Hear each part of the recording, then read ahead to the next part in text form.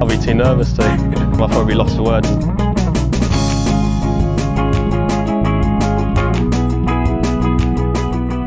Hello and welcome to another edition of the Lost for Words podcast. I'm joined as ever by Jason. Jason, hello.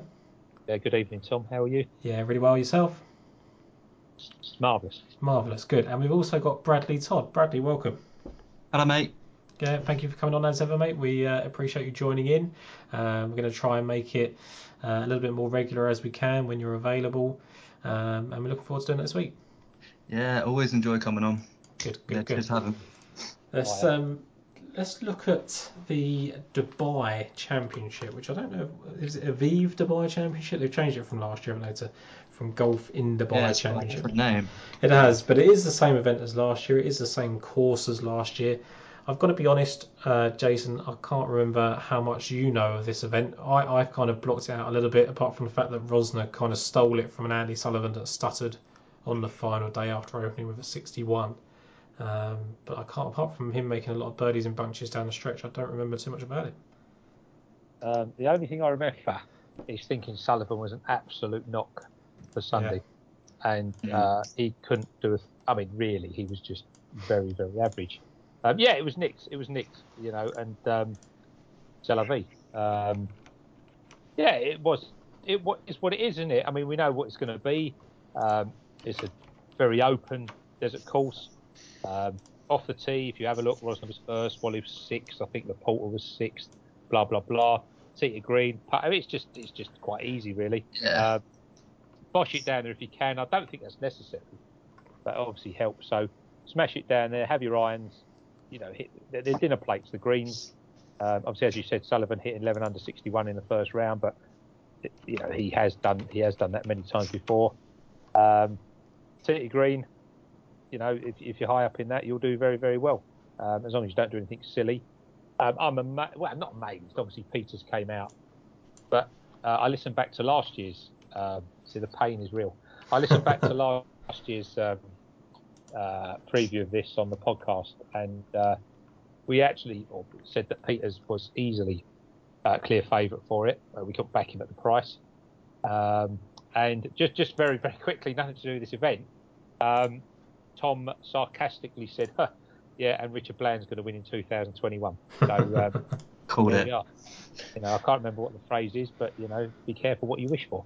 Yeah. I mean, look, it is what it is. Quality iron players, you have to putt, and if you want to bosh it, it all helps. So the market's quite interesting this week, I think, over there. It certainly is. Than what they're saying. But you know, hey ho. It's interesting as well because the Ollie Inwards points out to us, one of our loyal listeners, that the 1 week I decided to retract my top Mexican shout of Abraham Ancer over Carlos Ortiz. Carlos Ortiz actually finished second to Ancer's seventh. So maybe I should stick by my convictions. I was wrong about Richard Bland, which is even more heroic, the fact that he's had a career year on a torn knee. So interesting to hear more of that. But just as we're looking at the top of the market here, Paul Casey and Tommy Fleetwood are joint favourites at 11-1, Bernd Wiesberger at 18-1, Matt Wallace and Minwoo Lee at 25s, and then it's 33-1 and bigger the rest. Brad, first of all, any of the top sort of 5 or 6 stand out to you? Wiesberger definitely did appeal initially. I don't know if I could go to Casey or Fleetwood. Wouldn't surprise me, obviously, their quality. But Wiesberger's just been playing pretty consistently well for a while now. Kind of love him always for birdie fests. Did well here last year, but I haven't taken him. It sounds like I'm about to say I've taken him, but I haven't. But he did. I saw 18s initially when the odds dropped, and there was a bit of interest there, and then I think he shortened to 16s. And it's not really. I never. As you probably see with the bets I put up, I rarely ever go that short anyway. But I couldn't get there. But he was the one out of the favourites and the top of the board that I thought I could possibly get to, but I didn't. He was the one that appealed. Yeah, I mean, to me, Jason, when I look back at Paul Casey's record just at the European Tour isolated, I went back to kind of like 2015 just to get like 12 events. So that shows how very little he comes over here now. but there was only one miscut in that time, and generally finishes inside the top 15 or better most times. So he is the top quality in this. I think he's actually clearer of Fleetwood than the market suggests. I know Fleetwood's obviously picked up in form recently, but I think the win equity is better in Casey. But was there anyone else for you at the top of the list? No, I agree with you there. I absolutely agree. I think you've got issues with, in terms of Wiesberg. Yeah, I agree. He's very high up. His tee to green stuff is double figures. I think 4 times since June in strokes gained. But we've seen his short game, and his putting just stinks. And that's a worry at that price. I agree, Casey, but I don't know how motivated he is to win this over sort of next week. I thought I'd never back him, but I thought Dietrich could be. But Dietrich is just Thomas Pieters, but with a different name, isn't he? They play very similarly, don't they? And they both have the same issues, which is their short game when it's not right. Yeah. But he could be inspired. Do you know what? Despite the fact we're not backing any of them, I could see like a top 10 where sort of 4 of these are placed quite easily, which makes it slightly more difficult. Yeah, Lee obviously loves a bit of open course, gives it an absolute smash, and he's a confident putter. I'd worry about putting for Fleetwood, putting for Wiesberger. We don't put Matt Wallace up anyway, but I don't see why. I couldn't argue if you wanted to back him. Dietrich does look short in comparison with those type of players. But again, he's coming back off a couple of great performances over the other side. Again, is he over here just to sort of have a little bit of a warm-up with a coach or something for next week? Really difficult. I've left them all alone, but yeah, if you want to show me the leaderboard at the end and 4 or 5 of these are there, it's no surprise. I did think you might be tempted with Minwoo Lee after sort of the messages that we'd kind of exchanged during the weekend, but I'm kind of leaving him alone for the start of next year, just waiting for the value to kind of come back on him a little bit. Might be hard if he has 2 good weeks now coming up, but Middle East, maybe the form's not been quite as good, despite the fact he had that Saudi Open or Saudi International effort. But for me, I dropped down to the 33-1 mark, and I know Brad did as well, but it's a different golfer. But Dean Burmeister for me was the first on my list, and it's kind of parallel to what George Coetzee done last year. He kind of won that South African event on the Sunshine Tour, and then came to the Portugal Masters. And I think Dean Burmeister can do the same. I mean, yes, it's hard to see anyone win back-to-back. Yes, it's even harder to see Burmeister win back-to-back. But he seems a kind of rejuvenated golfer. He was 7th at the Dunhill Links, recently. When he won in Tenerife earlier in the year, he followed up with 4th and 6th place finishes in his next 2. He's got a 3rd in Dubai Desert Classic, 2 top 4s in the DP World Tour, 7th Abu Dhabi, 11th Saudi. So he loves this kind of part of the world. Yeah. I think he's the type of golfer Jason just mentioned there.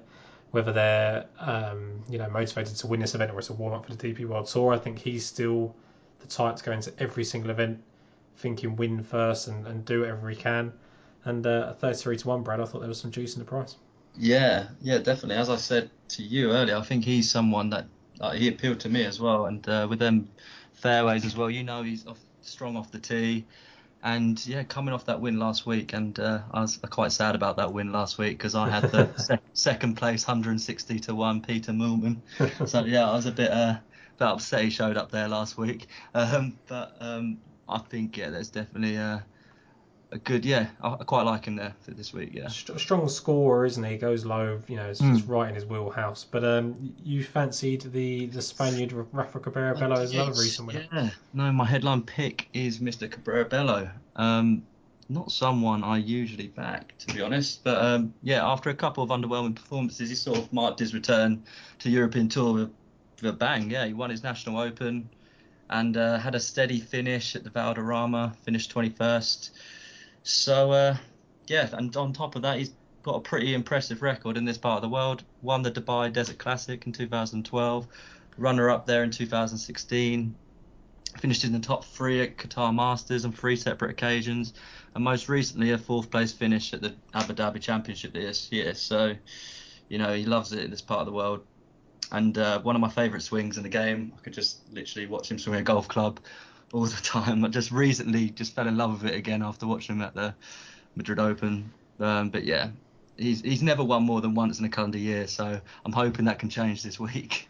He appeals for me. I think that's the thing, isn't it? I think that at his peak, we know he's very, very good on this tour and reasonably competitive on the PGA Tour at times, and has flashed in majors and things like that. So we know that at peak form, he is top of the tree here. And if it wasn't so long between the victory at the Open de Madrid and the one before that, I think we'd be seeing him at 18s and 25 to 1s as well. So I guess, Jason, on that, it depends whether you think that Rafa Guerrero's back and he's back to what he was doing before, or whether it was a right place, right time for him, I guess.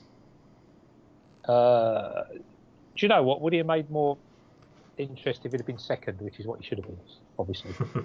His home open. I wish he was as well. I had on the well, yeah, but I mean, there's a player you just can't have, is there? Andre Nelson. I mean, you just can't have it. One of these days we'll be on him. Well, yeah, one day he's going to fall over the line, but he doesn't have a clue, does he? But anyway, but he's not playing this week, so it doesn't matter. Don't see why not. You go back to Cabrera Bello's peak of his form. It's top grade, isn't it? Don't know. Is he back? It must give him confidence. Look what the win did for Richard Bland. It'd be interesting to see how Jeff Winter sort of carries on. I'm not expecting him to win again, but just to see his consistency. So wins can do funny things for people. He's now back out of Spain, coming over the desert. He loves it, doesn't he? Really? Yeah, he loves it. Yeah. Do you know what? If he's back to form, fair enough. He's not for me, but not everyone can agree on everything. We've got Brad's got another 40 to 1 pick, and we've got a consensus 55 to 1 pick between us. Jason, have you got anything before those two? I'm going to say Sam Horsfield. Okay. Because we've all got one of the 33 at once. We're all worried about what they do on the green. To be honest with you, I mean, just to burn me, I'm a massive fan of Dean Burn. I do. Yeah. He's the most aggressive putter of the three. I really, really love Burmester, and I actually don't think in about 8 years of following him that I've ever backed him when he's won. But I love him. I love his attitude, and you know what? You make a case. I'm just concerned that he wins twice. He was so happy winning last week, and he said he's playing golf to support his family and blah blah blah blah blah. Yeah. And I just wonder whether 5 days later is not enough time for him to get over it. And it'd be quite interesting at a bigger price next week. So Sam Horsfield, we all know what his problem is. He just for some reason he just cannot putt a thing. It's a struggle. I think he's had 6 top 10s this year. It'd be really disappointing that he hasn't won. He's had chances in every single one. The legend says that he ruins, he messes up on a Friday, but quite frankly, we've seen him miss putts every single day of the week. His tee to green game is spot on. It has been for a very, very long time now. His irons are great. It's last year was pretty disappointing. Basically turned up top 50.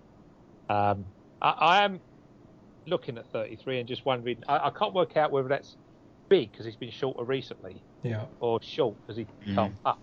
And really, you're just betting on whether the putts go in. And on recent form, you'd worry. Don't know. He's on the list of possibles, but as I talk to you, I'm changing my mind, quite honestly. I think it's one of those ones where if he had done something, massive on the golf course in the past, or he was an elite player in the Middle East or anything like that, and you had kind of pointers that his putting would improve. I mean, I know he's got that tied 12 finish in Abu Dhabi, so he's got some signs there, but there's not a massive bank of form, not because he's not good there, but just because he's not played that many events over in that part of the world. If it was that, I would say, he's going to find a pattern stroke, and he is going to find a pattern stroke. Like he did it twice last year. He has the potential to be probably top 5 player in this field. I would say maybe even top 3 behind Casey and Fleetwood. So if you're betting on the upside of Sam Horsfield, then 33 to 1 is very, very good. It's just whether you can play that off. Jason, I just think a lot of people are sort of losing their patience with him a bit, aren't they? Which is normally when they win. Yeah. I mean, sorry. I mean, the thing is, you could look at someone like Peters who drives around the absolute bend. Yeah.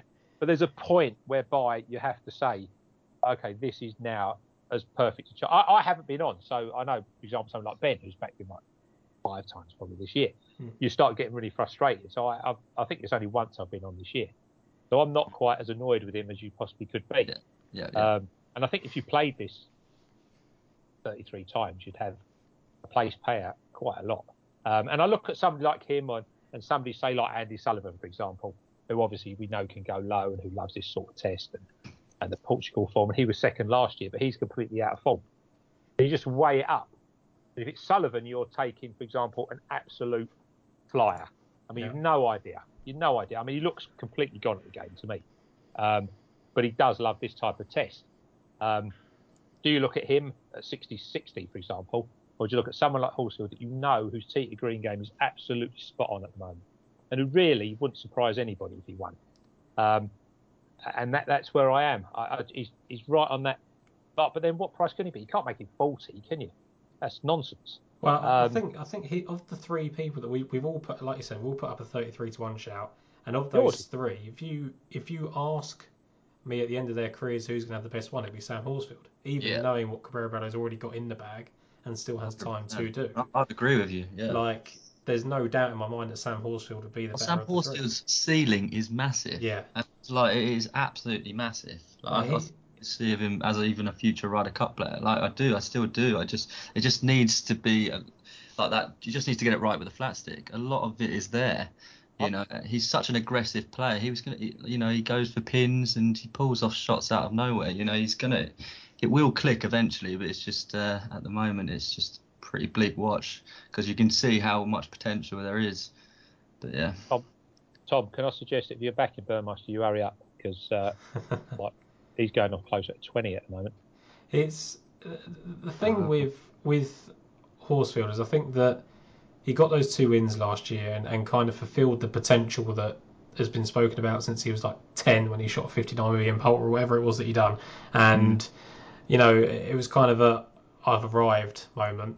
And all of a sudden he's probably self-imposed a lot of pressure on himself, went and started off really well at the PGA Championship and then shot an 80. Like, it's just not quite maybe gone this year how he'd expected. He probably thought he'd get a few PGA Tour starts, play well there, etc. So I think he's probably looking at it as like a disappointment, and every week he's kind of like, I need to win again, and maybe too much pressure, and that would be the worry for me. But Brad, the next kind of person up near the betting is Victor Perez.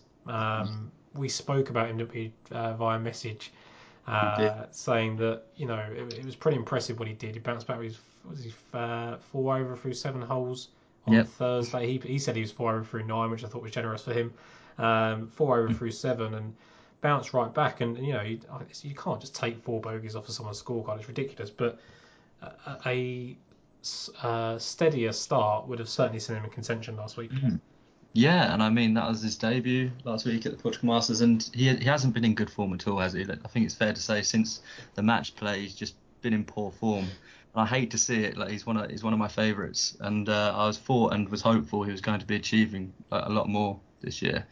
But yeah, that being said, as you just said, he's recovered really well after a dreadful period on his first round, and yeah, he closed with a 65, shot 2 68s in the middle. I mean, he's finished in a tie for 8th, and that was just enough for me to just jump on him this week. Sorry.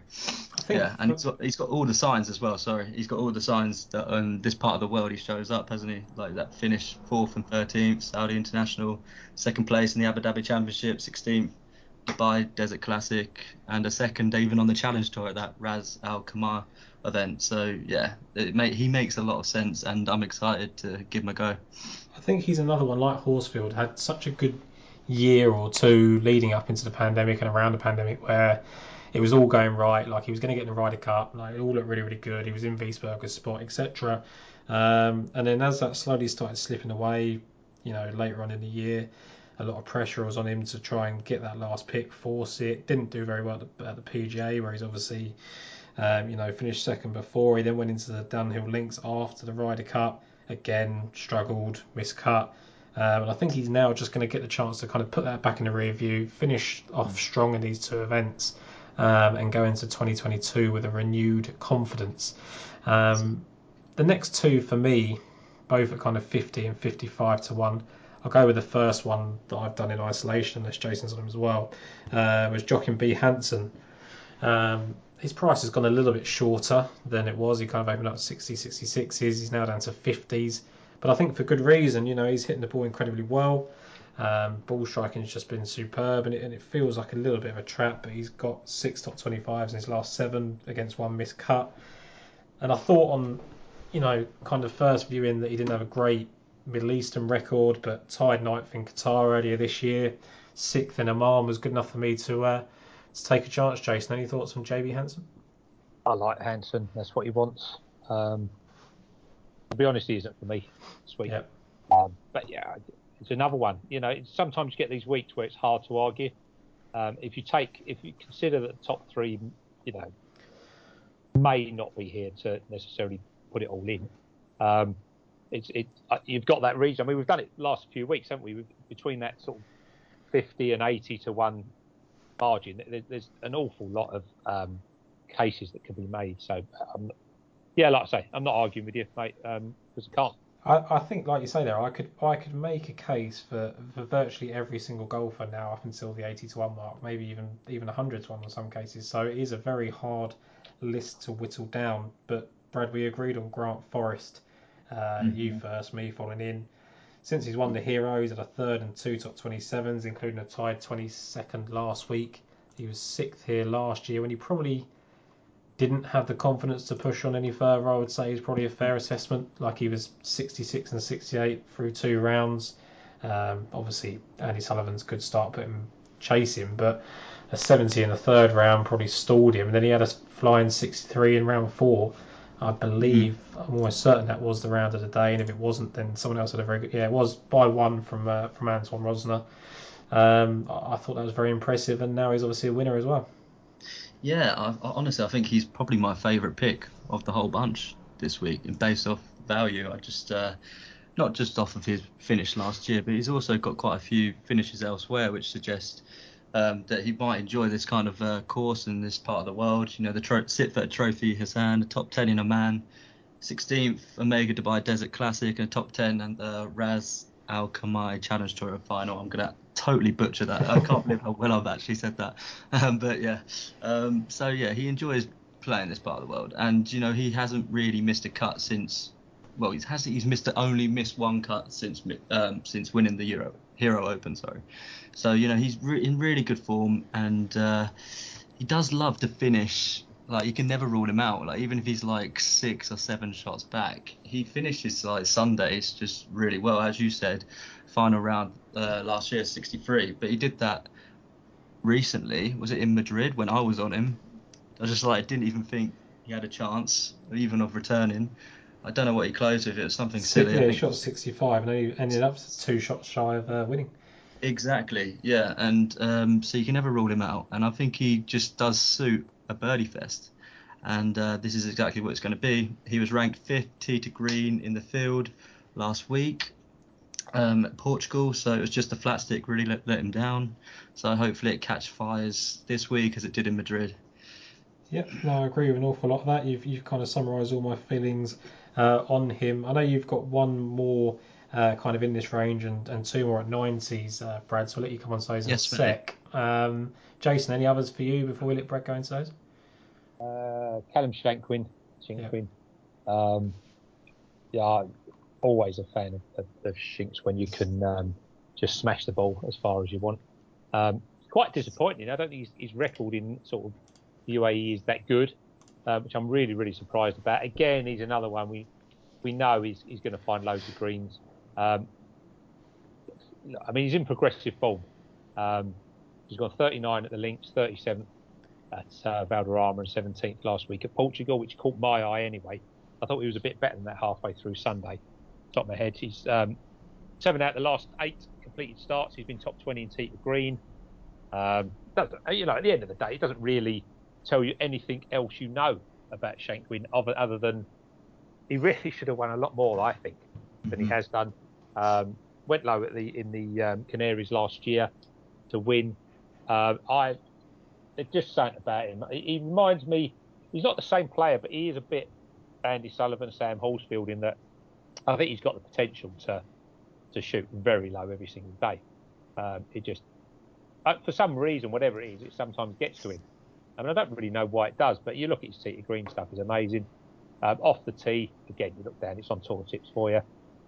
He's top 5 in the majority of his efforts. So, he smacks the ball. He's got a great iron game. It's just a belief in whether he can. I don't know if it's a mental block or something that stops him sort of challenging in a bit higher class. But I thought at 66, what we get in 7 places, something like that, I thought it was worth talking about. As I did. Can I do the next one? Sorry. Yeah, Francisco Laporta. Yeah.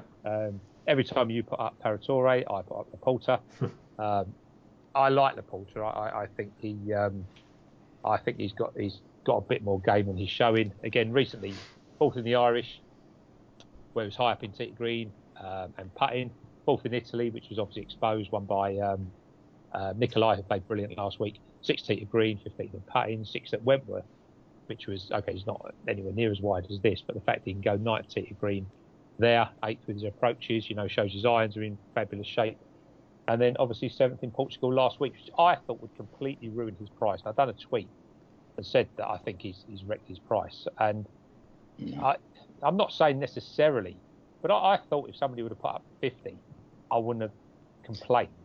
He was 11th in greens in reg last week, 8th in scrambling. His Sicily form, where he's top 10, which is, again, open. Obviously, you've got the likes of Kyrgios has won it and stuff like that. Comes surrounded by Lagergren, Lorenzo Vera, who I know you'll talk about later, Andy Sullivan, Benjamin Hebert, and Lucas Bjerregaard. In terms of relevancy, I think that and Portugal last week are completely relevant. Even when he was 4th in the Data, he was level with Burmese over there in 2018. I just thought the sign last week was, here's a man that's giving it to you on a plate. You should be backing him each way, and the fact you can still get 70 to 1, I think is fantastic. Mm-hmm. And I think you're going to come on and say an awful lot of the same, Brad. But so before, I echo literally everything Jason just said. Yeah, and I was definitely not expecting. It's a complete value play from me, to be honest. I mean, 90 to 1 I got about him, and it was just ridiculous with 7 places. I just couldn't believe it. As Jason said, he's just a player who I think possesses a lot of potential. I don't think we've seen nearly enough of what he's capable of yet. And this is he recorded his best ever European Tour finish at this event last year. So as well as on the back of his performance last week, 90 to 1, right? Okay. Do you know what? He actually does remind me of somebody like Rosner. He really does. He's the type of player that can do exactly what Rosner did at the end of the year. Yeah. And I think the other thing to say about Laporta is I think he's still just being priced to the player that he was before. He was always someone that came off the Challenge Tour and 2019 and had those 2 wins, won the Grand Tour final, and he'd kind of had a bit of European Tour exposure before then and not been great. But you look at his best finishes on the OWGR website, and they're all kind of in the last 2 years. The 2 wins on the Challenge Tour, the 6th at Wentworth, the 2nd in this last year, 4th in the Italian Open, 7th in the Italian Open again before that, 4th in the Irish Open, just consistent 7th in Portugal last week.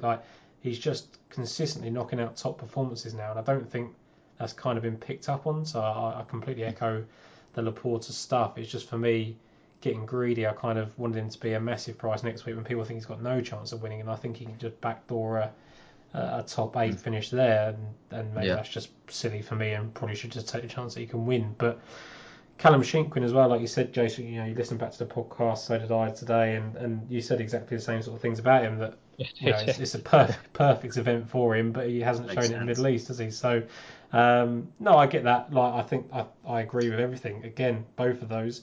I think that, like I said earlier, there's not really negatives about a lot of these. I think Justin Harding's a massive price. People like Sharma's been playing really, really well. There's just so many strong players around this. You want to go into another one now, Brad, at 66 to 1. That they're just birdie makers, just constantly rocking them out. They've all got to go and get a win before the end of the season. Yeah, that's it. Well, Matthew Jordan, I got at 66 to 1, and I was very close to backing him last week in Portugal. So I was kicking myself a bit because I didn't really have much joy of anyone I landed on in the end. But yeah, brilliant performance, and it was enough to grab my attention for this week. But yeah, as we know with Jordan, he's just a a fantastic ball striker. And again, we go back to that word, like similar to what we said to Laporta. It's potential, isn't it? Just bundles of it. But he's had a pretty hit and miss year. But in his last 9 starts, he's recorded 3 top 10s. So yeah, I feel like he's finishing pretty strong to the year. Finished 37th last year. He opened with a 73, then went on to post rounds of 68, 69, and closed with a 66. So he gradually got better as the week got on. So yeah, I quite like the look of that.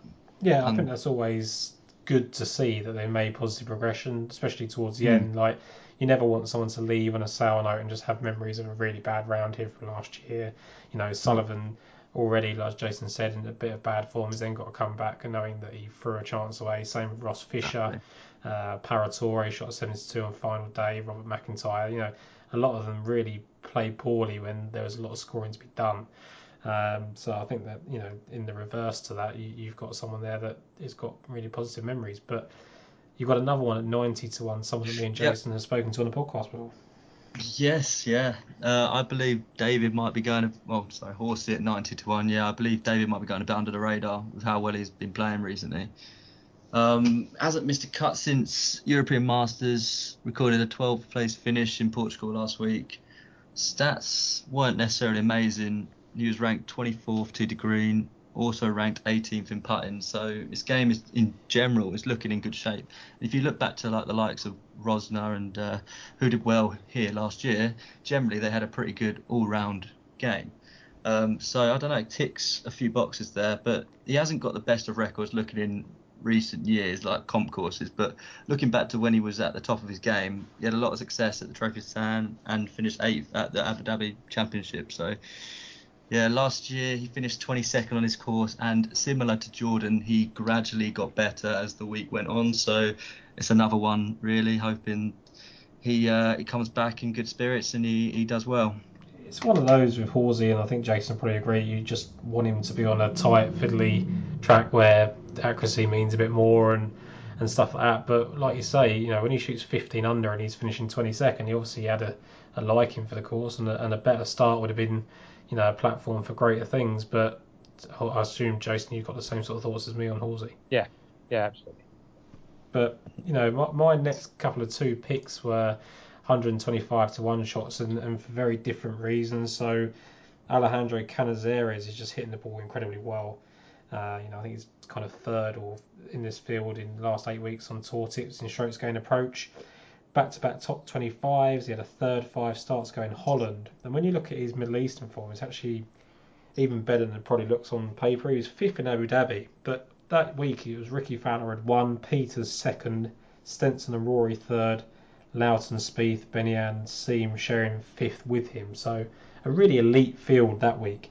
And then he was also 5th and 8th in Qatar, and on that 5th he was behind Garcia, who won, Illanen 2nd, Rafa Guerrero 3rd, and Olesen and Coetzee there as well. So that just kind of highlights to me the kind of company he has been able to keep in the past. He's now striking the ball really, really well. Probably better than he normally does. You know, Canizares is the type of guy that flashes in different parts of his game and never seems to be that solid in all of them. But all of a sudden, you've got a 3rd, a 16th, and a 25th in 3 of his last 5 starts. A 3rd not that long ago before that as well. 7th at the start of the year. Like, when you piece it together, he's actually just had a pretty steady year all round. And it's been a long time since he won, obviously, you know, back to 2014 at Trophy of Sam. But I just thought that the potential of his irons this week and his kind of correlative form in the Middle East was pretty impressive at 125 to 1. And then on the flip side of that was Mike Lorenzo Vera, who has no form really. You know, back-to-back top 25s in Spain, but before that and generally for the most part of the year he's been pretty poor. But the last time we saw him in contention was here. He was tied 2nd 12 months ago. Shot rounds are 66, 65, 65 over the last 3 rounds there. And just, you know, he just comes alive in the Middle East. Like, all of his best finishes tend to be around here. And, you know, I just think if he's ever going to win on the European Tour, it's going to be here. You know, he's got 2, got 3rd in the DP World Tour, 2nd and 4th in Qatar, 8th in the Dubai Desert Classic. Like, he just loves it here. And even those two miscuts recently, they've just been on or around the number, Jason. And I know you're someone that's kind of flagged him up in the past, and we're kind of used to him being in the 66, 80s one bracket, maybe a bit shorter, looking for the maiden victory. Now he's kind of double the price. Yeah, turns up here, doesn't he? Yeah. What else? What else can you ask for? Yeah. He's a bit of a funny old bloke, isn't he? But Yeah. you know, but hey, yeah. Again, why not? There's a case for him. I do think he wafts a bit in front, but or when he's in a challenging position. But as have Bland, as has Winter before, and this seems to be the and obviously Peter's won for the first time in God knows how long this year, so it's potentially the year of the wafty bloke, isn't it? Yeah. So why not? I mean, look, as you say, you're chasing 7 places. You only need to get placed to get paid a few quid, don't you? So, yeah, that's the thing. Whereas before you kind of needed him to win to get a really good bet out of him, like now you can afford for him just to place and get that kind of Sunday charge, which I think he's accustomed to doing. I didn't have any more picks after this. I don't know if you did, Jason, but just a couple of names that I want to throw out before you go on to yours is Christopher Broberg at 125 to 1. Podrick Harrington 150 and Ollie Wilson 225. It's all kind of people that have been flashing and kind of on the long shortlist, but didn't quite make it for me. But I'll let you go on to yours, Jason. I don't quite understand why last week's tied seconds are the prices that they are. Lucas Beargard for one, who struggled a bit on Saturday late, but just has, for me, is just. Look, he won't mind being amongst the Cases and the Fleetwoods or anything like that. Obviously, last week was a great return to form. Loved it. But he's been showing signs. Obviously, he had those 267s the week before. But just look at his overall form. I mean, he's won the links. He's won Portugal. He's got form in Oman. He's obviously got that Sicily form, which I love for this little run that we've got. It was great last week. He's got the length off the tee. I'm struggling to see why there's negative against Bjerregaard, except that he came second, bizarrely. And Pavon, I actually was really impressed with him last week. Yeah. He let it go completely, and then he came back. And obviously, he boots the thing an absolute mile. So he's going to really suit here. Again, it's a wonder whether has he finally found it. He's obviously got the top 12 in Dubai anyway. In fact, he's got 2. He's got 11th and a 13th. Once in the Desert Classic and once in the World Tour Champs. So I just wondered whether that might give him a bit more confidence, because he didn't get blown away. He could have easily lost it. I mean, to be fair, both he and Peters sort of nosed up, didn't he, majorly, a couple of their holes. But I can't remember I can't remember the hole that he did now. But he came on the hardest hole in the course on the par 3 that straight after, went straight for the pin and knocked it to 2.5 feet. Yeah. Not the putted. I'm really impressed. I mean, it's just his overall game was. Again, do you get carried away? You've got these maidens like Pavon, you've got maidens like Moronk, you've got maidens like that you can sometimes, just get carried away. But 90 to 1. Yeah, do you know what? If I'm going to stay away from the top of the market, it doesn't have to be in the win market. I suppose you can look at top 10s and stuff like that. But yeah, both of those are flying form in Portugal, which is fine. I don't understand why they were the prices. And just one more, Ollie Wilson. I agree with you. Yeah. For the first time ever, look, you have to pick out his best of his form, but he's clearly back. And he says on Twitter that he was disappointed with his side 12 last week. Yeah. Called a penalty on himself on Saturday, so he's definitely been top 10. Yes, we worry about his putting. He seems to brick it, doesn't he, when it counts on the putting. But again, 225 to 1, what's the top 20 going to be? Top 10, top 20. I think he's a massive price, 225. I like people in form at this time of year, and it's not as if you've gone like Valderrama to here. You've slowly progressed to sort of more open courses. You've gone Valderrama, you've gone Mallorca, you've gone Portugal. Although both of those are actually a lot more difficult than I think the scores indicated. I like people that are progressing in that form, and therefore that's why I've got Bjerregaard, that's why I've got Pavon, and why not have half a pence each way on Ollie Wilson? Don't expect him to win, but I'll have a look at top 10 and top 20, definitely. I think the thing with Wilson... Shit, one more. Sorry. How can I? I'm sorry, I don't know how I've left this off. I do apologise, Brad. Sebastian Soderberg. They have just priced him on last week, and that's it. His tee to green effort and his play at Valderrama and Mallorca was stunning. I mean, I haven't been impressed. I mean, maybe Victor Perez at Wentworth last year. I haven't been impressed in somebody hitting the ball just like him. I just thought he was stunning those 2 weeks. And I'm prepared to forgive him last week. And I'm going to take 90. Sorry. Yeah, no worries. I think slightly contrasting views in Bjerregaard. I think that he wasn't quite like he even admitted himself his game wasn't really there, which is good in one sense that the upside, when it does come, is going to be a win because he managed to finish second and third when he didn't have his best. That when his tee to green game is backfiring, he's going to contend and win in bigger tournaments. So there is that. I just wonder if the outpouring emotion and the being back in the battle was kind of hard on him. He's got his job done and maybe needs a week to get over that and comes back stronger in a more loaded field at a bigger price. Maybe I'm just getting greedy. But Pavon, I thought that it was 2 bad holes. Like he wasn't crap like throughout the day like any other maiden Victor could be. For the first 9-10 holes, whatever it was, before he went in the water, he was rock solid and he'd never been there before. He'd never had a 54-hole lead. I think he barely had a 36-hole lead. So he was in uncharted territory. I thought he was really good. Made 2 terrible swings, admittedly, and went into the water. 3 times on the back 9? So he made the mistakes, but I think he's the type that could go again. And the person that did go again after a poor Saturday was Battazio, shot 67 as well. So I think that there's credit for all 3 of those guys there, despite the fact I'm not going to go on any of them. Brad, I don't know if you've got anything to add on those 3, but for me, I thought they all did well in certain aspects, but they just missed out for me. Yeah, no, definitely. Battaglia actually was the one who I feel he's just excellent, wasn't he? I think he was number 1 in approach last week. Yep. And for me, he appealed the most out of the 3. But yeah, he's went to his head after that start a bit. But yeah, no, you can literally look at all of them and think, I don't know how they're priced up the way they are. There's definitely value to take all of them. Really, I mean, I'd look at them if I was pricing it up.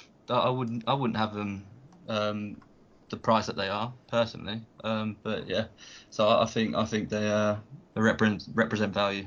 Yeah, absolutely. I think they're pricing them based on the fact they think they can't win because they had a bad round, and I don't think that's fair. I think we see so many times that people struggle to back up what Battaglia did on Thursday, and for the most part he did. He just had one bad round. Naturally, on this show, we talk a lot about peak performance and having a whole package when it comes to winning golf tournaments. But you know who else focused on these 2 areas as well? Manscaped. Manscaped took their Lawnmower 4.0 product and put it together with all the necessary components to make the Performance Package 4.0. Including this package is the Lawnmower 4.0, the Weed Whacker, which takes care of nose and ear hair, the Crop Preserver and Crop Reviver, which are essential for your balls, and 2 free gifts, including a premium wash bag and a pair of anti-chafing boxers. Now this set is normally $218, but is $130 for a limited time only, and with our 20% code LFW20, that will now be brought down even further to $104. In the UK, this will be £96 instead of £120, and again, the Performance Package 4.0 helps you and these elite golfers, if they so wish, stay in peak shape below the waist. That is code LFW20 for 20% off site-wide and free worldwide shipping on manscaped.com. Moving on to the Houston Open. Second time at this golf course. Moved here to Memorial Park last year. Recently renovated by Tom Doak and allegedly Brooks Koepka. I don't know if he actually did anything or just stood there and went yes, yes and yes. But he was there by all means. He was the deciding factor of taking the bunkers out and putting in the runoff areas. He wanted it longer. He wanted it tougher, whatever. It's funny. I listened back to a lot of podcasts earlier. To try and I listened obviously back to ours and what we'd said, but it was a bit of a rush podcast last year, and when I listened to others, everyone thought it was going to be a low scoring event. Everyone kind of took it as it was going to be bombs away and it was going to be 25 under or whatever, and it turned out to be one of the tougher tests all year. 13 under par, Ortiz won it, and And it was impressive. I really like the golf course. You know, when I looked at the comparisons for the courses that I made, it screams a really quality test. I mean, Texas form is just going to hold up wherever you go in Texas, I think. But Riviera was an obvious comp for me. You know, Dustin Johnson, 2-time winner and runner-up at Riviera, and he finished tied second. Matsuyama the same. Riviera, you know, 4th, 5th, 9th, 11th, and 23rd there, was second here. Carlos Ortiz obviously won, had 26th, 20th, and 9th place finish at Riviera before winning. Sam Burns was the 36th and 54 hole leader at Riviera this year, and the 54 hole leader in Houston last year. So he loved it. Taylor Gooch had top 12 finishes at Riviera before finishing 4th here. So there was a lot of correlation for that event. The Phoenix Open as well. Carlos Ortiz, last 2 finishes were 4th and 25th there. Hideki Matsuyama, I don't really need to say about his Phoenix record, it's ridiculous. Brooks Koepka again, 2-time winner there. And Adam Long was 5th going into the final round in Phoenix in 2020 and finished 8th. And he played well here last year. And then strangely, I had the 3M Open. So Carlos Ortiz finished 5th at the 3M before winning here. Sam Burns was 7th at the 3M Open before being a 54-hole leader here. Sepp Straka and Taylor Gooch had 18th place finishes, which were relevant at the time because they hadn't had many, and both finished top 5 here. Adam Long was 2nd at the 3M before finishing 11th. Michael Thompson had won the 3M and finished 15th here, went out of form. Maverick McNeely 16th at the 3M this year, but he was 2nd after 54 holes, and he was 20th last year after back-to-back 67s here. So I just thought there was a lot of crossover in those events there particularly. So when you look at those group of events, it strikes to me as long irons, Augusta type, going into runoff greens, fast Bermuda putting. So it should lead to a top grade winner. Carlos Ortiz, I guess, doesn't fall in that bracket yet, but was really impressive in front of Matsuyama and Dustin Johnson. And you come to Sam Burns, a 16-1 favourite, who's a completely different player than he was when he was leading here last year. Scotty Scheffler looking for his maiden victory at 18s. Sung Jae Im 22s, Matthew Wolff and Cameron Smith 25s, along with Tony Finau, and then Tyrrell Hatton is 28s. Jason, I'll come to you first this time. Any of those appeal to you at the top of the market? Very strong, aren't they?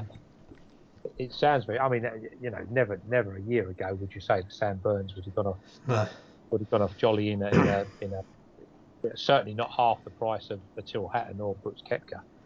So yeah, respect to Burns, but that's a ridiculous price. I think we were talking about back in at 25-28 for the Barbasol or Bermuda or something like that last year when he was. I mean, players improve, granted. I'd put him in front of Scheffler because I like Scotty Scheffler, but I'm not entirely convinced that he's got the game when it comes down to nitty gritty at the moment. Missed some poor putts yesterday, didn't he? He just lets it go. I mean, he's been doing it for a long time. He done it in the match play, didn't he? It just seems to get to him. He seems to have one way of playing, and this course is going to punish you. Like you say, they're all run-offs. There's something about overseeding and all this, but I mean, you can just get too complicated, can't you? Scheffler doesn't convince me with his short game. Burns is better than that. I'm not a fan of Matt Wolff. Smith, I understand, but again, I think he's short. No, none of them.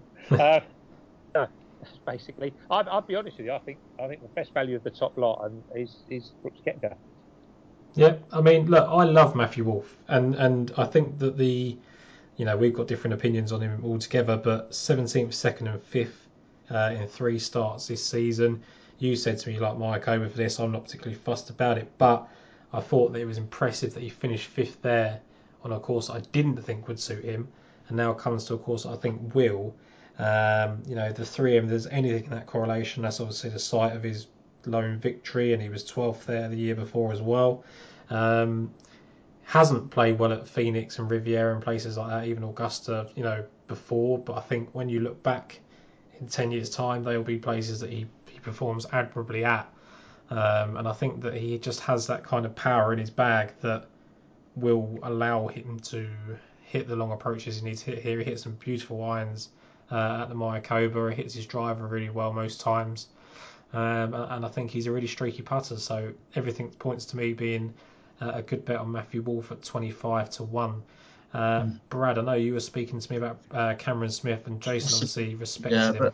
But like Jason, it's tough to go there. I don't think there really is that much juice in the 25-1. To be honest, it is really tough to find the value at the top of the board. Well, for me, I've had a massive struggle just with this event. To be honest, I've only settled on a few. But yeah, Cam Smith sort of fits the bill a little bit for me. It's going to be tough scoring. And yeah, I just feel like he's just been in incredible form. And I think it's this time of year where he really does start to light it up. So if you're a believer in that, but yeah, I haven't got there as of yet. But he's someone that he ticks a few boxes to me. He might go well here. Yeah. The thing with Cameron Smith is that he does look short, and I agree, and I prefer the upside of Matthew Wolff just because of his type of game. I think Cameron Smith has to approach it slightly differently, and I don't like that way of doing it. But you look at Cameron Smith's record over the last year or so. Going back to this time last year, he was second at the Masters, wasn't he? Fourth in Riviera, ninth at the Heritage, and then you come down to recent weeks, and he was fifth at the FedEx St Jude, which he probably arguably should have won, but had a poor final round. He was second, losing out to Tony Finau in the playoff at the Northern Trust, and he was ninth on his first start of the season at the CJ Cup. All realistically, he could have turned those into wins, and that's the upside, is what you're buying into.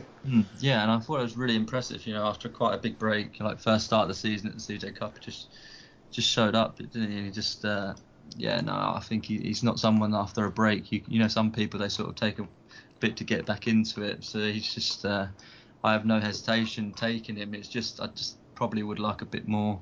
I still might get there, but yeah, maybe I will get there. But I'm not overly sold on the price. Let's just put it like that. Yeah.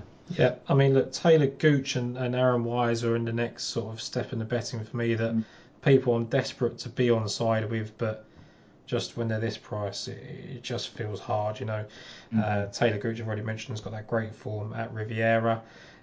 He was fourth in this in the last 2 years, so he's had it on both courses, and I thought that was really impressive as well. And Aaron Wise has just been absolutely superb for a decent amount of time now. Adam Scott was another one for me that appealed. Plays all the correlative places really, really well.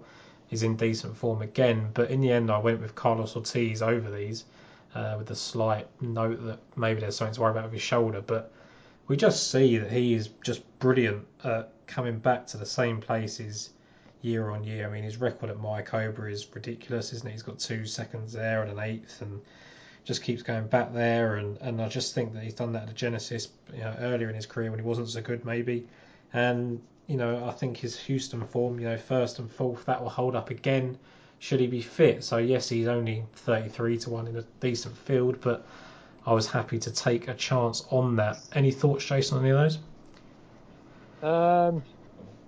No, I think Brad's got a point. I think it is quite difficult. I've got a few written. Again, Brooks is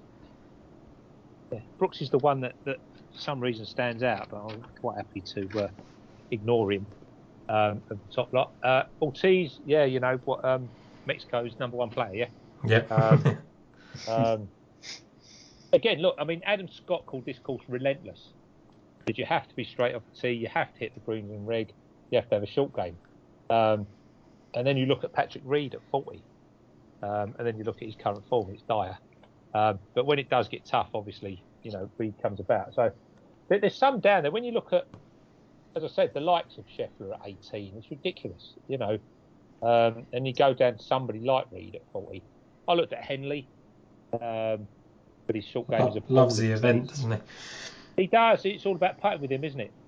Obviously he won Redstone, and over 3 months he's 12th in driving accuracy, 9th in greens and reg, 23rd in ball striking. But can you trust him if he does miss a green? And you can't. Leishman, again, Patrick Reed type character, obviously won the Zurich, which is on Bermuda greens, if I'm not mistaken. And we know what Leishman does. He's totally exposed. Form on Torreys, form Travellers, form at St Jude, all the top stuff. If it comes down to a grind, it's him. So that's why I look back and go, well, Cam Smith at 25 or the likes of Reed and Leishman at 40. I just think.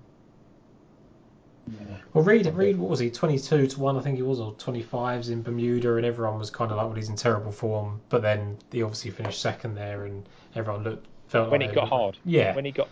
Yeah. And I think what you're saying is that you can't anticipate him doing the scoring that he needs to do for, let's say he has to shoot level 4s every day. That I don't think he's quite in the form to put that all together. I think that if the wind suddenly got up, or they tucked some pins and short game really counted for a lot, then 40-1 might look big. But I think for me, I think he was probably priced right, and even with someone like Ortiz shorting him, I was quite happy to take that. You mentioned to me in a message earlier about Seamus Power, Jason. Oh, sorry. Yeah. Seamus Power is your knock of the week as an each way bet, mate. Knock of the week. He's absolutely flying. I haven't actually looked on purpose. I didn't look at what Brad's put up for this, but Power would be one I would think would be in his thing. It's probably not. Yeah, obviously. No, yeah, I haven't actually got there yet, Jason. I'm a proper behind it this week. Yeah, I'm actually contemplating, but no, obviously I looked at Power as well, but also Mackenzie Hughes was one I was contemplating as well. Power 46 rounds, nothing over 72. 32 of those 46 rounds, 32 of them in the 60s. Progressive form, since he's won. He's gone missing, didn't he? He went missing for ages. Came back and he's just absolutely flying. Doing enough in tournaments that are very significant and are very tough. So look, it's in front of you anyway. Top 20 the Travellers, which links in a lot of the tougher players in here. Rocket Mortgage, you mentioned Tom, eighth at John Deere, Texas.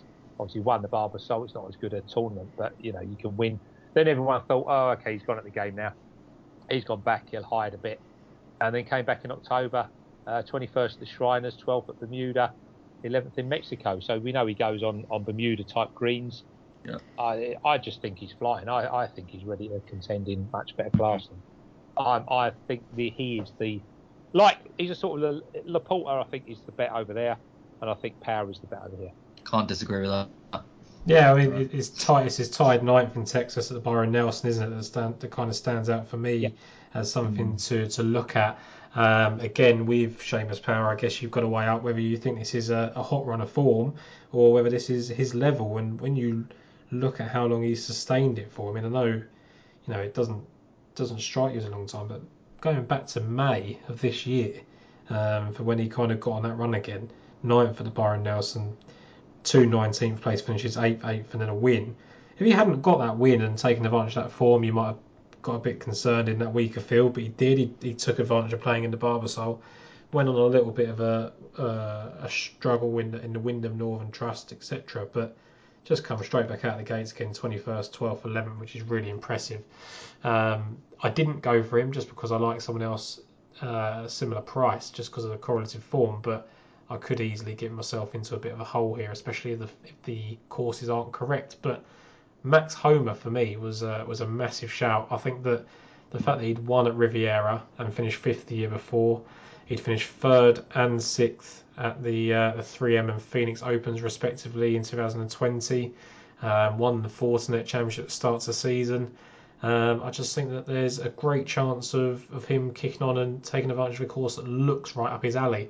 Even his win at Wells Fargo was an emphasis on longer irons, and that's something that you'd suggest needed here for the tougher par 4s. He only managed a tied 48 finish last year, Brad, but that was coming off the back of poor form where he travelled from Bermuda and was playing in his first Masters the following week, whereas this time he's had a sort of a mini break and can focus all his attention on an event that should suit. Certainly, no, I can't disagree with that, mate. Not at all. Yeah, that's where I sort of, he was kind of what you said about Grant Forrest. He for me was the kind of standout bet. Like Carlos Ortiz just felt very, very obvious to me at the top of the market. So did Matthew Wolff, but I kind of felt Max Homa just ticked all those boxes for me, so I was kind of happy with that. Other people I considered here were Cameron Tringali, who at some point is going to have to get this over the line and get a victory. Right. But like you're saying there, he is the same price as Seamus Power you've just been speaking about. He's shorter than Max Homer, who we've just been speaking about, who's got 3 victories over the last 2 years.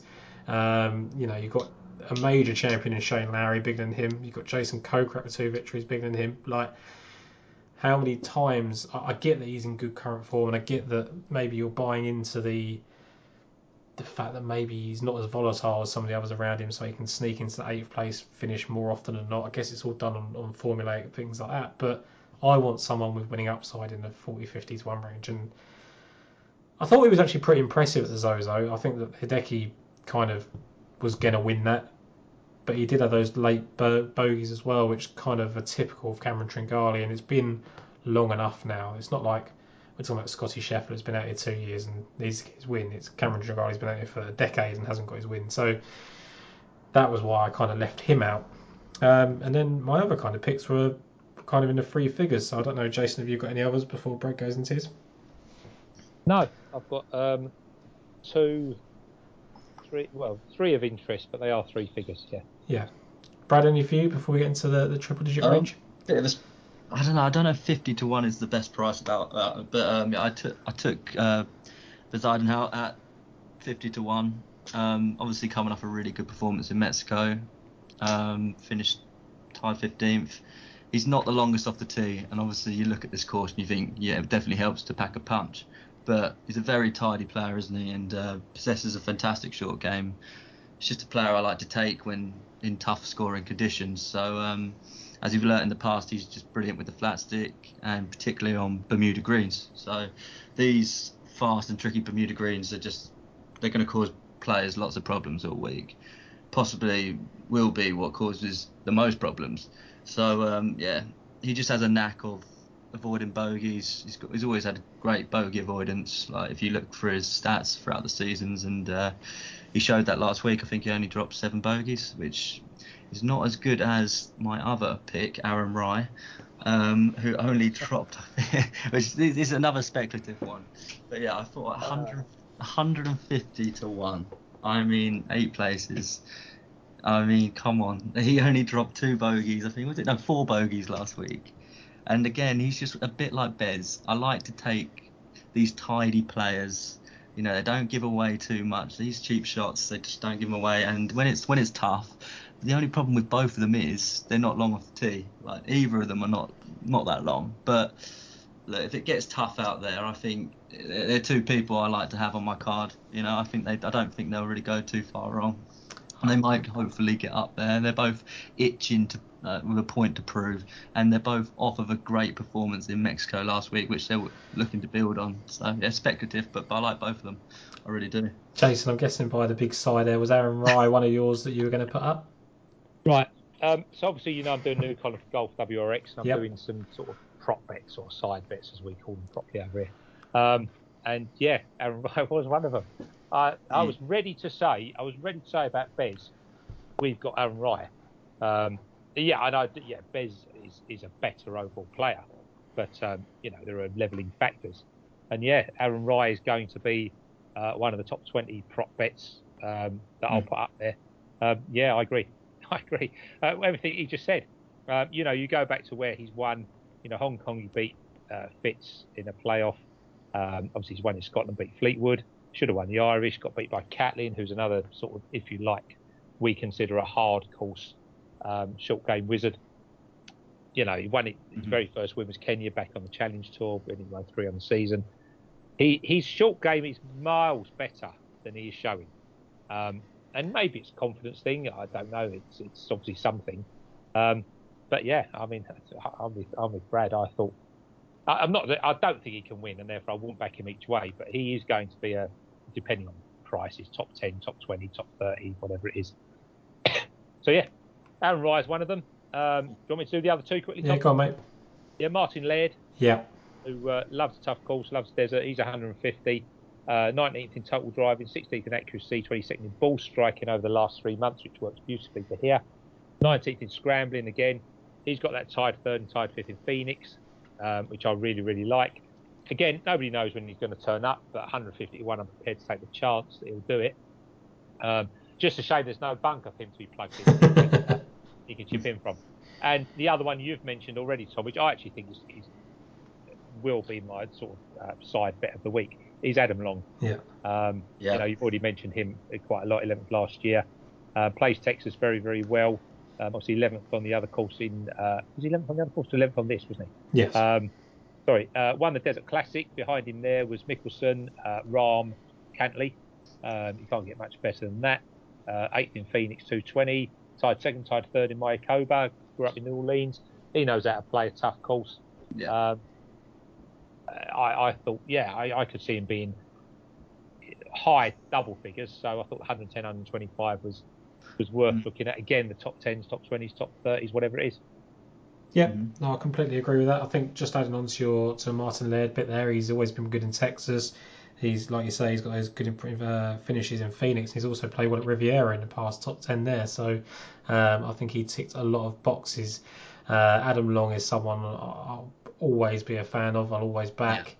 Me too. Yeah, I like Adam a lot. He's good, Brad, isn't he? And he is. And he seems to, like we just said about Carlos Ortiz, who's a lot shorter in the market. He's another one of those players who just shows up in certain spots, doesn't he? He's one of those. You know where it's going to be, don't you? You know it's going to be consistent. Whereas I think you guys are speculating a little bit on sort of like Bezuidenhout and Rye, where they could play well. Like this is something that they could do, because some people confuse tough scoring with like having to be like over par or 5 under. Like Bez and Rye shoot 14, 15, 17 under to win, but they do it on courses where that's by 3 or 4 strokes, and that does fit the model here. But I do think, like the concerns you've both put out there, especially with Rye, I just think that the distance off the tee here is not. Whereas in birdie fests, it's really beneficial because you've got more chances of making eagle and birdies, and you don't need to worry about rough. I think you genuinely need distance here to almost survive. That's my biggest concern with both of them. Yeah. And I wouldn't take them because I'd kill myself otherwise, because I do really strongly fancy them. But that they are the two, the concerns for both of them that I highlighted. Yeah, absolutely. I agree with all of that. I think that there's. I think it's one of those ones again. Like I said to you earlier, we were struggling to break down both of these fields, and I think that there's just a lot of options because there's a strong top of the market again. Obviously not as strong as Mayakoba, but it's a better event left before the RSM, I think, and there's some decent betting to be had. But I kind of went for a little trio of 150, 160 to 1 shots now, and the first one that was the definitive one for me was James Hahn, and a lot of it was based on the correlative form. And I know he's not the longest off the tee, so I slightly contradiction myself. He's 40 years of age, so it's not like he's a young gun by any means. But his 2 victories come at Riviera and Quail Hollow, both require that kind of long iron game. He was 3rd at the Byron Nelson and 5th as well in Texas, so he's played really well in that part of the world. 10th and 11th in Phoenix, and if you cast your mind back to when Brooks won at the start of the year, Hahn actually had a 3-shot lead going into the back 9 and just completely squandered it. But this was all kind of the back of a really tough 2019 for him, where he had like an elbow injury that kept him out for I think 9 months. So there was a lot of pressure on him at that time, and I think now he's just coming back in. He's off the back of 2 top 27 finishes. He was 5th at the Barbasol not long ago as well. So I think there's plenty to like about James Hahn. You know where he's going to play well, and this is probably one of them. Keith Mitchell was terrible here last year. He shot 78, 76 to miss the cut, but he's been 3rd and 6th at the Byron Nelson. When he was playing here last November, he'd not had a top 20 finish since his 5th at the Bay Hill, and that was really, really poor. So this time around, he's got a recent top 5 to his name in the CJ Cup. He was tied 3rd. He's got further 2 top 8 finishes in his last 7 events. So the 5th at the 3M Open, which is correlating, the 8th at the Northern Trust, which kind of stands out as a playoff event. I thought those were kind of really impressive on someone that could be a bit of a long shot. And the other one was Wyndham Clark, who he is very volatile. Like, this is a guy that bombs it and was putting. I think it was 3 or 4 years ago that he was the best putter on tour. He was absolutely superb, whatever. But he's been 8th and 17th at Riviera. He played pretty well. I think he shot 61 to open Phoenix, not too long ago, and kind of threw it away. But he's kind of got the potential to score on these type of golf courses. So it is a bit of a punt, but he had a 5th at the 3M Open. So again, if that 3M Open has no indication whatsoever and it was just pure coincidence, then a lot of my stuff isn't going to stand up. But I think for me, those were kind of flyers I'd be interested in. James Hahn was the solidified pick with Mitchell and Clark kind of respected as long shots. I liked Jason's shout of Martin Laird and respect the other ones that you put in. But is there any real flyers for you, Jason, in this sort of area of the market? You know, kind of like 200, 300, one bigger? No? Anything for you, Brad, at all? There's one more that's I've just checked on Oddschecker. His price has just disappeared. But I had him. I've already took him. Thankfully, I took Pendriff at 150 to 1 with Sky 8 places. But yeah, he missed a cut last week in Mexico. Opened with a 76, then responded with a 68. But I mean, he was coming off that previous week in Bermuda where, you know, it was only that final round that let him down. So how often do we see that? You know, you go when your head's gone after you've thrown away a potential title, you sort of you do throw a wobbly round in your next event, don't you? Or it can go either way. But yeah, he's always possessed a good bogey avoidance stats from when I've always followed him, like on the Corn Ferry Tour. He's always had a good short game, and up until last week he was ranked 49th. Obviously last week's performance put a bit of damage on that in bogey avoidance, but he's brilliant off the tee and he hits an absolute mile, and yeah, as I said, really good short game. So good in tough conditions, did well in the Texas Corn Ferry event last year. I think he was in the top 20, the Veribank. So yeah, I think he was excellent value at 150 to 1. I thought that was really generous, but I don't think you can get that at all anymore. I think there might be 125s about, but I thought, you know, I think that's just off the basis of a missed cut last week. I thought his price has really, drifted. Yeah, I like him. The TPC San Antonio events that he's got on his record, I'm guessing they're not Texas. He's got 2 runner-up finishes, one at TPC San Antonio Challenge at the Canyons and Champions at the Oaks. I'm not sure if they are. I don't think they are San Antonio, Texas. So I need to look into that. But if they are, then obviously that would be a nice addition there. But I think they, judging by the names of at the Canyons and at the Oaks, they might not be the San Antonio that I'm thinking of, because the TPC San Antonio is the Valero Texas Open course. But I just wonder whether they might have gone there for the Corn Ferry last year. Other than that, folks, I don't really think there was too much that I wanted to add. I think that the top of the market is strong enough that I think that the winner will come from that. I think, you know, we saw Carlos Ortiz, who was in form when he came here last year, holding off Dustin Johnson and Hideki Matsuyama. Sam Burns is obviously up there now after a complete turnaround in his career, and although he does look short, I don't know what price you can make him. So all of a sudden the top of the market is really strong. I obviously like 2 of those, but you know, sub 40 as well. So I'm not really looking too far away. My favourite is probably Max Homer in terms of bets in value in this market, and I don't feel the need to go any further. So what I'll do is I will summarise my selections on the European Tour and let you folks get yours prepared as well. Dean Burmeister for me at 28 to 1. He was when I was looking for 7 places. There was some 33 to 1 about as well. Grant Forrest at 50 to 1, 7 places. JB Hansen 55 to 1, 6 places. And then Alejandro Canizares and Mike Lorenzo Vera at 125 to 1. Jason, your picks in the Dubai Championship for me, please. Lucas Bjerregaard 60-ish, Callum Shankman 60, Laporte is the best bet at 70 odd. Though Brad, I mean that's what it is now, so we have to clear it. Soderberg, who I've mistakenly backed twice now, I've just realised, around about 90. Pavon at 90, and Ollie Wilson in some format, 225 or whatever, 10 to 1, top 20, whatever, something like that. Yeah, Brad, your picks for us in the Dubai Championship as well? Yep, so I've gone with Cabrera Bello 33 to 1, Victor Perez 45 to 1. My favourite bet out of the lot is Forrest at 60 to 1. Matthew Jordan 66 to 1. And I'm sorry, these are prices that I got them out. They might not be available anymore, but Laporta I got at 90s, but as Jason just said, I think 70s is now available. And Horsey 90 to 1. So yeah, they're my picks. Yep, absolutely. Over for me in the Houston Open, I really like Matthew Wolff and Carlos Ortiz at the top of the market at 25 to 1 and 35 to 1 respectively. There was some 44 to 1 about Matthew Wolff on the exchange this morning when I tweeted out, but obviously that's been and gone since the prices come out. Max Homer at 50s, I think he is about 6-7 places. take the 7 places 50s rather than 6 places 60s. And then for me, it was kind of a collection of long shots with James Hahn, the favourite out of that, 125 to 1. Jason, any more for you? I think if he's right, Brooks Koepka will win this easily, but I don't know how to play him ever, so I'm just going to watch him in at 30.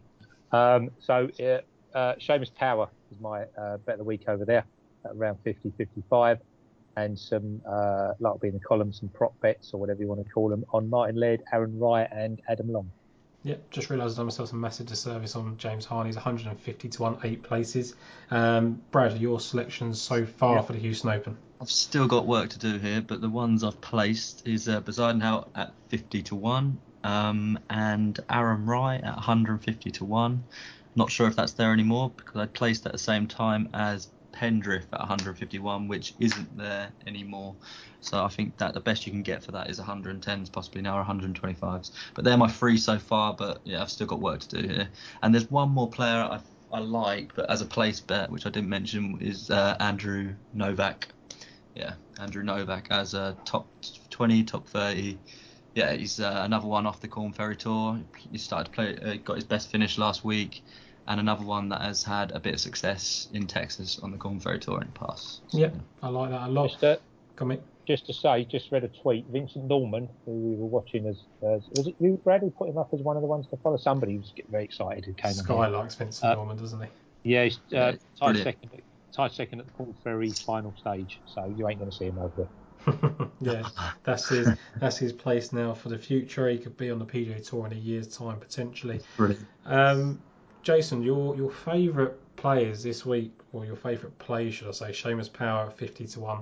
I'm just looking at Laporta at 50 to 1 just as an example. That's a 2,600 to 1 double if you fancy putting it out there. But there's 2 of your favourite players. Just because you've decided to be putting up first and second place finishes all over the last couple of fortnights or so, it might just be worth highlighting that as a double to the listeners. I'd look at make the cut double to more than anything else. Let's go for optimism rather than pessimism, which is not something that we're used to on this podcast. Fortunately, Tom, us pessimists are never disappointed. Absolutely not. Look, guys, thank you very much as ever. Jason, thank you for coming along as you always do. Brad, it was really nice to have you on board, and thank you again for coming on. Hopefully we'll get to hear you more often in the future.